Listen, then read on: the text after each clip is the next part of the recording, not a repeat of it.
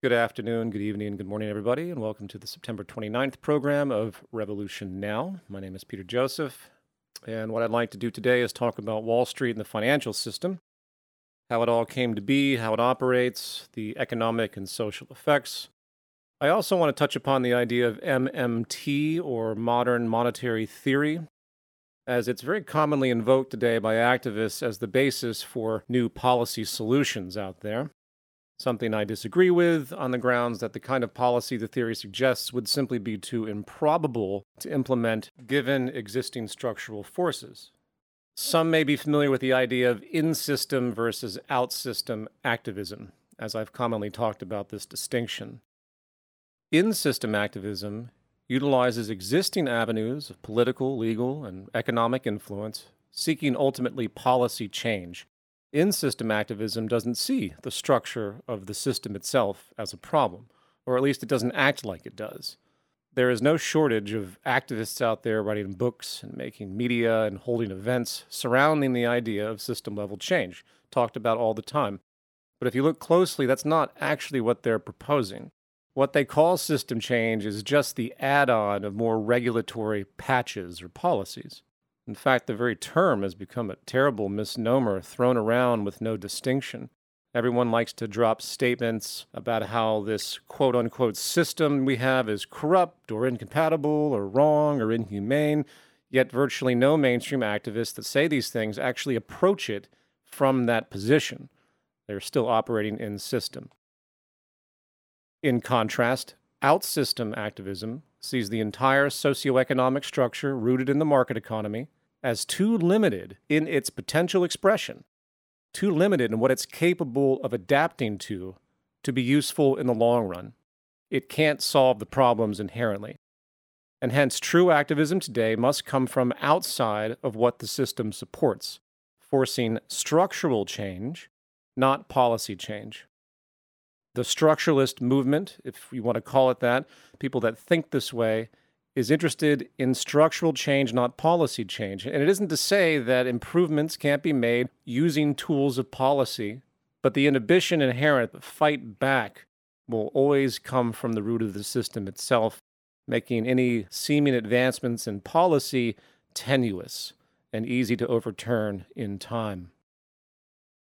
Now, before we jump into all this, more so a quick personal note, inspired by an email I recently received where the rather frustrated individual described how exhausted and demoralized and unmotivated they were as they've worked so long trying to get information out there and they're not seeing any results, therefore nothing's advancing. Why should they keep bothering to do any of this?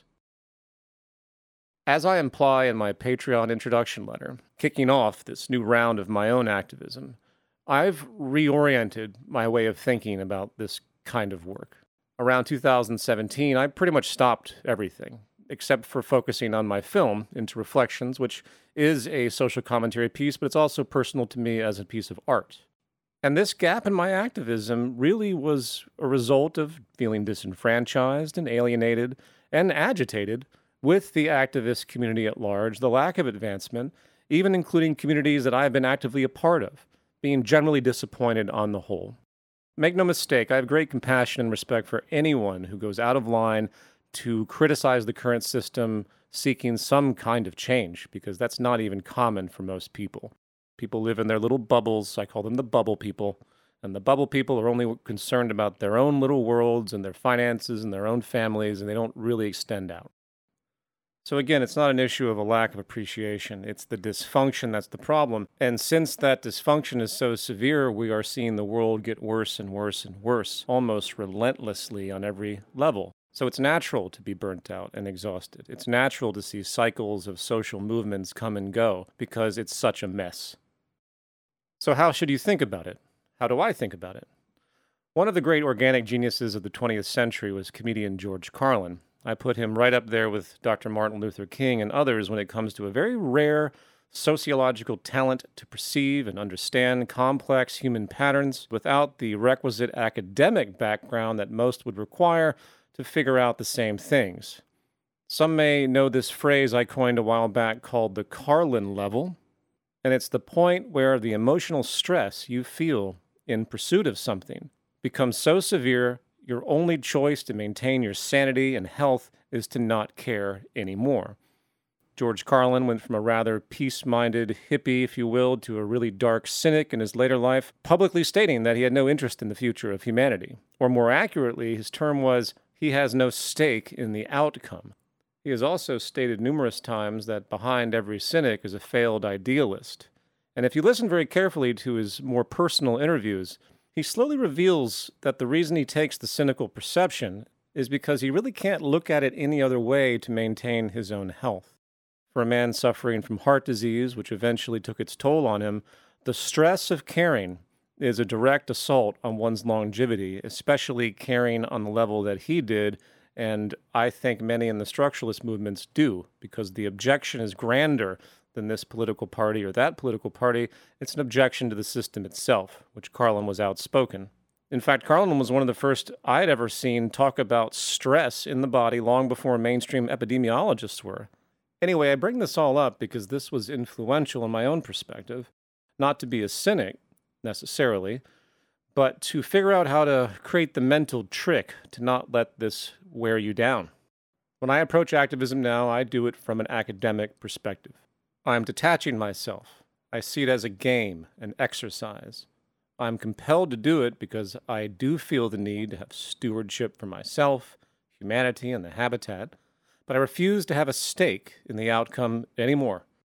In other words, I try my best not to take it personally. This is something that you have to work on, as I do, and it may seem cold and heartless, but the fact is, if you really feel empathic about what's happening in the world, your mental health is going to suffer unless you're countering it in some way. And on a certain level, it really comes down to what are we even doing here on the planet anyway? Humans are not here to just get jobs and bigger houses and bang each other as much as possible and all the other hedonistic value distortions people tend to pride themselves in our distorted society today. The fact is, we're here to survive from an evolutionary standpoint, and we can't even get that right. I can't think of any other purpose to existence than trying to facilitate balance within the species and with the habitat. That is the true measure of social success. And when we are as far away from that as we are now, moving in wrong directions on many different levels, yeah, it's easy to be upset about it. So enough of that. Let's now jump into the subject of Wall Street. And given where I am now in time, I'm going to go ahead and say that there's a good chance I'm going to break this program up into 2 shows, because I don't think I'm going to get to it all in one day. So what is Wall Street? The term Wall Street has become symbolic, not referring to the actual street in New York City, but rather the whole institution of financial investment trading. So keep that in mind as I go along, because I'll probably use such terms interchangeably. I have a unique history with Wall Street, both directly and indirectly. Believe it or not, I used to be a short-term trader for my own account when living in New York City years ago. I even studied with professional traders that worked literally on Wall Street. And while I have very little pride in this kind of work, I definitely was inspired to learn more about macro and microeconomics through it, eventually coming to terms with just how counterproductive and insidious this proxy financial market system really is. I say proxy system because that is what the stock, futures, currency, options, and derivatives markets are. They are proxy instruments that represent things but have no intrinsic value.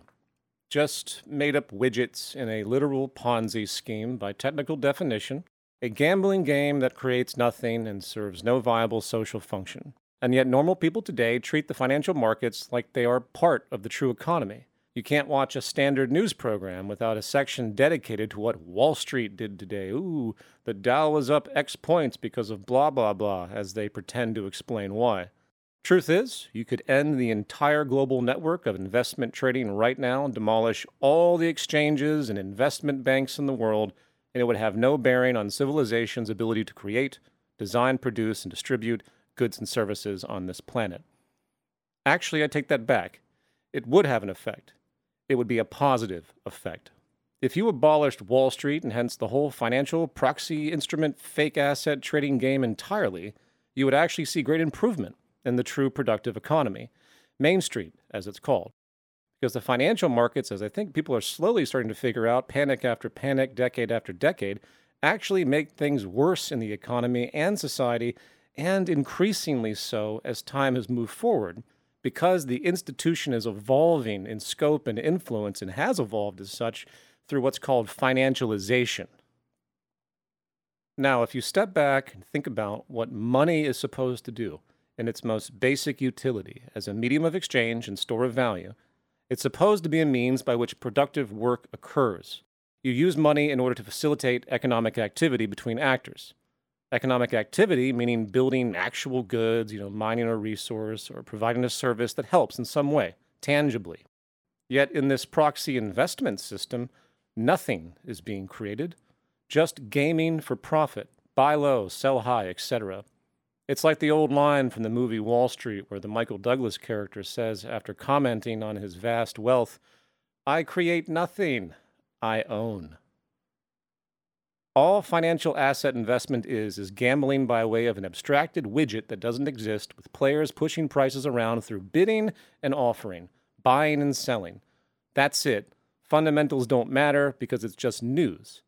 And staggering amounts of money is spent into this, not to make anything once again, not even to help some companies operate, in fact, but to simply gamble for profit. Billions and billions and billions of dollars year after year wasted into this mechanism.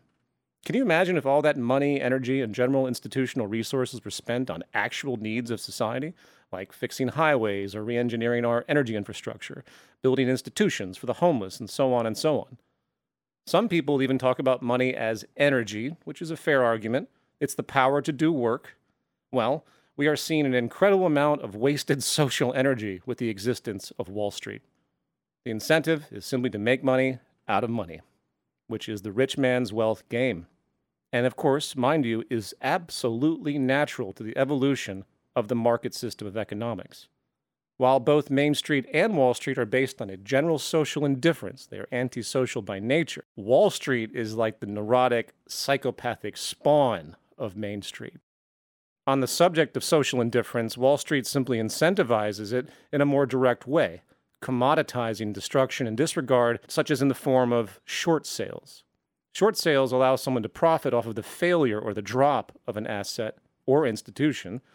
It's called a short trade. People sell before they buy in the interest to see a decline in a stock or other related issue, which implies the failure of some institution at the same time if you want to keep a correlation.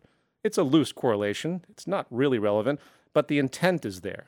And while such a phenomenon may seem novel to Wall Street, it's really just an abstract variation on the main theme in the incentive structure of capitalism.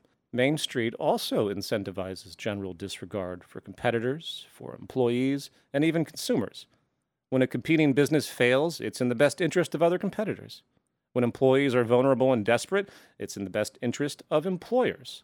When people are unsatisfied and sick, it's in the best interests of industries catering to such needs, such as the medical community or the therapeutic community. However, at least on Main Street, everybody is frequently reminded that we are all human beings interacting, bringing out some kind of basic moral empathic sense. On Wall Street, however, the human aspect is completely removed, replaced by mere abstractions that are utterly detached from any sense of humanity. I would love to hear what Adam Smith would say today. Adam Smith, one of the philosophical founders of capitalism, if he was to see this evolution of the financial system in Wall Street, financialization, and I think he would be horrified and deeply confused. Yet once again, it's still a completely natural unfolding. All Wall Street is the reduction of the mechanics of common economic trade, as we see on Main Street, reduced to the extent where it no longer matters what a given item being traded is. Again, the widget, simply trading for the sake of trading, profit for the sake of profit, and nothing more, literally. It's just part of this march toward what some have called the cancer stage of capitalism, moving decisively toward caring more about just making money and turning everything into a commodity to be exploited, rather than any kind of social advancement. Wall Street is simply the amplification of the core market incentive system. And again, that's called financialization. It's become more profitable for the leaders of our society, the rich people, to simply gamble on these proxy instruments rather than do anything with actual economic production. Now, very quickly, I suspect at least one person out there listening is confused and disagrees with this assessment of the stock market, assuming that it actually does relate to a company's performance or help the company or help society. But you have to understand the evolution. What we think of as an investment in a traditional sense is you give money to a company, they utilize it in their means of production, and then they produce something, and then they make a profit, and you get a reward at the end, usually in the form of a dividend. And in the past, dividends were actually very common, but not anymore. Again, this is all part of the predictable evolution of the market incentive, moving from a physical economy to an utterly decoupled financial one. It's a natural gravitation. Today, when you buy a stock through an exchange, you are not investing in a company or influencing it in any way. Only during the IPO, the initial public offering, where the shares are first released, is this generally the case. After that, once the shares are in the system, it's just a giant casino using the outstanding shares and nothing more. Needless to say, a person today owning a share of Apple has no say in what that company is doing, and the money they use to buy that share has no relevance to the company itself. Unless you account for these extremely cryptic, highly internal relationships to banks and future corporate loans based on outstanding market share value and other contrived things I'm not even going to bother talking about because they're not really relevant. There are generally two ways to value a company today: market value and book value. The book value relates to actual assets of a company, the balance sheet, in the same way, that you would describe your net worth by valuing what you own, how much money you have in the bank, and you tally up the numbers, net worth. Market value, on the other hand, is the total value that you get when you add up at any given time all the shares of the company outstanding. Apple today has a market value of about $2 trillion, at least last I checked. I don't know what their book value is, but I can tell you it's not even remotely close to that number. If everyone started to sell off Apple trying to extract this value of $2 trillion, it would also be reduced in the end by likely 75-80% as people cashed out. Why? Because unbeknownst to most, the way prices change in the financial markets are not serially cumulative. Increased value comes from bidding power, and bidding power does not have to be measured or uniform. It jumps. In other words, if I see a stock for $10 and I want to buy it, and for whatever reason other people wish to buy it at the same time, the collective interest, the demand, can jump the price higher as people bid, just as you see on eBay or an auction. So you could bid on an item for $10, only to have another person come right after you and bid $20, jumping the price straight up 100%. In the stock market, if enough people are able to move the price of a stock from, say, 10 to 20 over a series of competitive bids, the new value of 20 would become the basis for the total market value. Assuming, say, 1,000 shares, the original market value at $10 would have been, of course, $10,000, while the new $20 price we just achieved would make it now $20,000, a 100% increase in market value. Yet, the actual money spent by the traders or investors to move the share price through bidding most certainly did not put $10,000 more into the stock as a whole. In other words, it's all bullshit.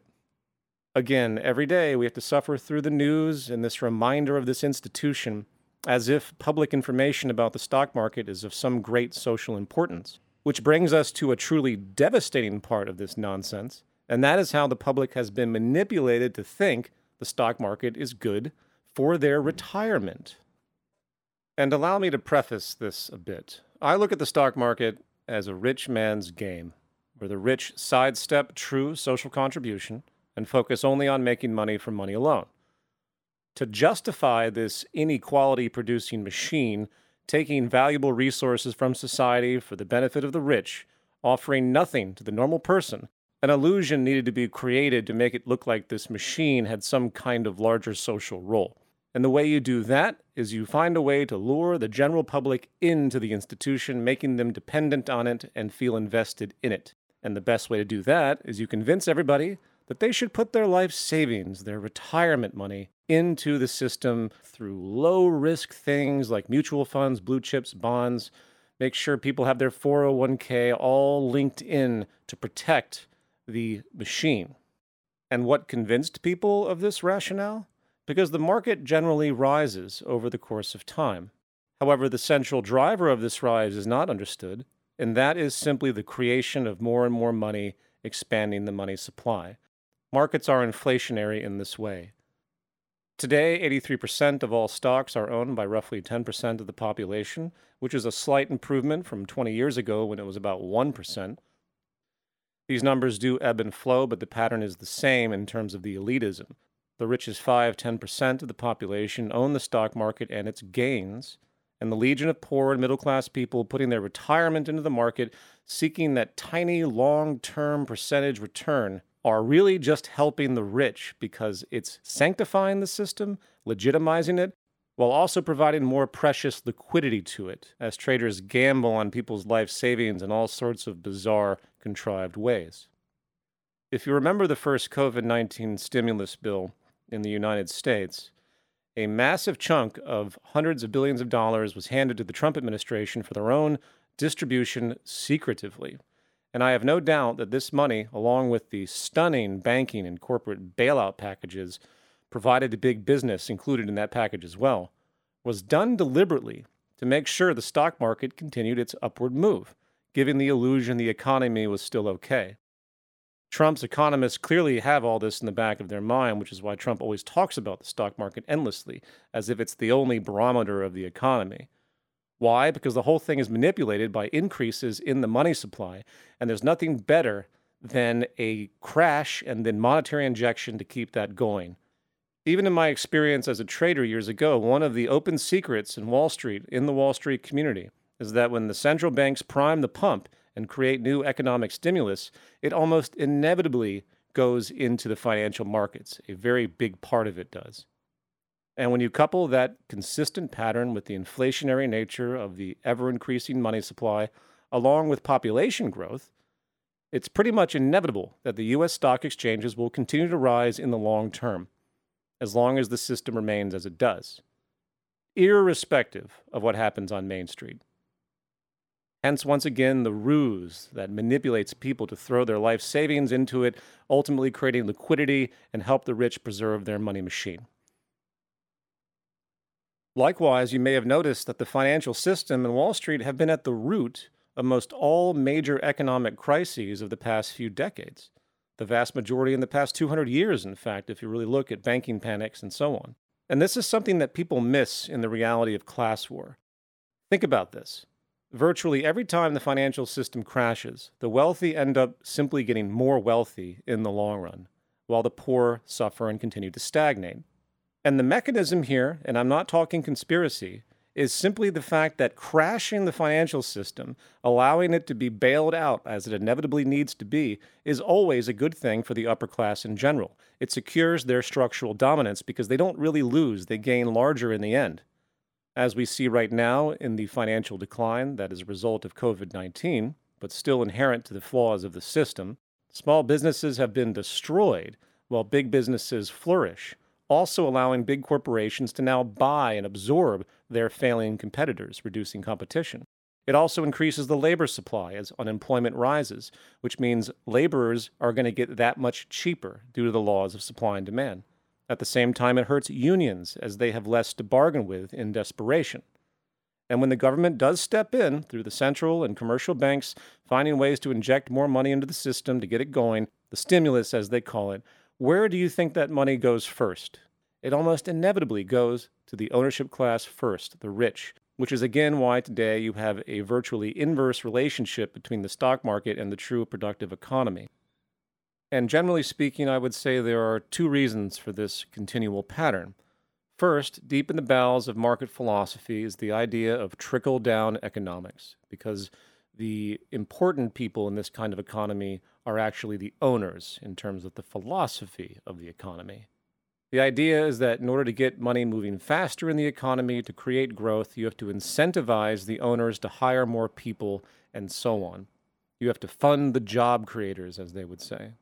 So big businesses naturally get tons of money under the pretense they will hire more people, expand, pay more money, provide more benefits, etc., etc., etc.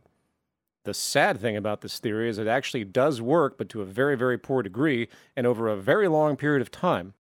But that little degree is all politicians need to justify the pattern and keep implementing it. And since the stipulations rarely force businesses to do anything, Inevitably, the higher echelon in the corporate structure see the stock market as more profitable than any investment in their actual physical companies.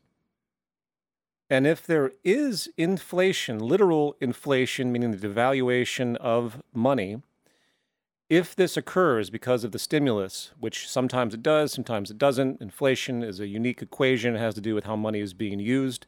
If money goes into the stock market itself, it tends to not be inflationary because it just sits there. But when it comes out into Main Street, when it actually is in the hands of normal people using it to buy goods, and the money supply has expanded and the effect is there, what you see is the devaluation of the currency of people who can't afford to have it devalued. So the rich people using the stock market use all the money, they can go out and even buy luxury things without experiencing the inflation. But by the time the chain reaction occurs, where trickle down actually gets money into the pockets of normal people, the inflationary effect, if the circumstance is right, is going to harm the middle and lower class once again. So that's another thing to think about. I state this not to get into some big discussion about inflation, which again can be complex, but just to show yet another level of built-in class war that systemically keeps the rich rich and the poor poor. Now, coming back to the main subject of why monetary injection, not only in the US, but across the world, tends to go into the financial system before anywhere else, disproportionately benefiting the rich at the expense of the poor. The second reason has to do with the very nature of how the process of monetary injection occurs. Now, we're going to take, for example, QE, known as quantitative easing, an increasingly common practice of central banks. From 2008 to 2015, the U.S. Central Bank bought bonds in order to inject almost $4 trillion into the troubled economy, with the bonds being bought from the holdings of financial institutions, such as commercial banks, pension funds, insurance companies. And guess what? Because the bonds are coming from the financial institution, remember, bonds are exchanged for the credits that the Federal Reserve makes. It's no surprise that all that money that was exchanged for the bonds went right back into Wall Street, not Main Street. And sure, while some trickle-down helped create jobs and expand the general economy, the profit gained by the existing rich was substantial. In the words of economist Anthony Randazzo, quote, QE is fundamentally a regressive distribution program that has been boosting the wealth for the already engaged in the financial sector or those who already own homes, but passing little along to the rest of the economy. It is a primary driver of income inequality, unquote. A report by the Bank of England stated that its QE program raised the value of stocks and bonds by 26%, or about $970 billion, with about 40% of those gains going to the richest 5% of British households. In fact, in 2013, Andrew Huszar, a former U.S. central bank employee, made a rather dramatic, guilt-ridden admission, as reported by the Wall Street Journal. He stated, and I quote, "I can only say I'm sorry, America. As a former Federal Reserve official, I was responsible for executing the centerpiece program of the Fed's first plunge into the bond-buying experiment known as quantitative easing. The central bank continues to spin QE as a tool for helping Main Street, but I've come to recognize the program for what it really is, the greatest backdoor Wall Street bailout of all time," unquote.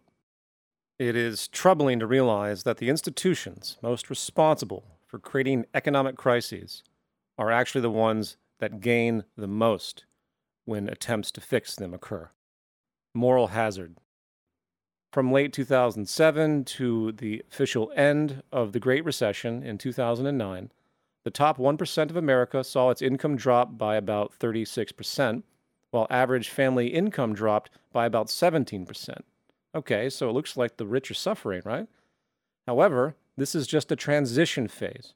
From 2009 to 2012, the 1% gained 31%, while the 99% gained 0.4%. 31% to 0.4%. In effect, the top 1% captured 95% of the total wealth growth in the U.S. recovery. In fact, if you track the ebb and flow of expansion and contractions, there is a common theme in the economy. The rich do lose with everyone else to a degree during recessions, usually a bit more in percentage terms. But once the boom starts again, the rich gain substantially more than everyone else, pushing inequality higher. In 2012, the top 10% took 50% of all income, an amount unprecedented in U.S. history. The moral of the story is that in the long run, recessions and collapses and panics and crises simply help the rich in the end. And it's been that way for a long time, as I've stated. And that's a good stopping point. When I return next week, I'm going to delve into the rest of the things I mentioned at the beginning of this podcast regarding the financial system, the fractional reserve lending system. I will finally talk about MMT. And I also hope to talk about out-system activism as a program. While this program is called Revolution Now, I really can't propose the solutions I think about without establishing the reasons behind them, which is why I'm covering so much in these earlier episodes. Obviously, general information is a big part of this podcast, but the goal of this podcast is to engineer a new activist mindset and a new activist program, which I've been developing in the background for some time. All right, everybody. Talk to you later. Be safe out there.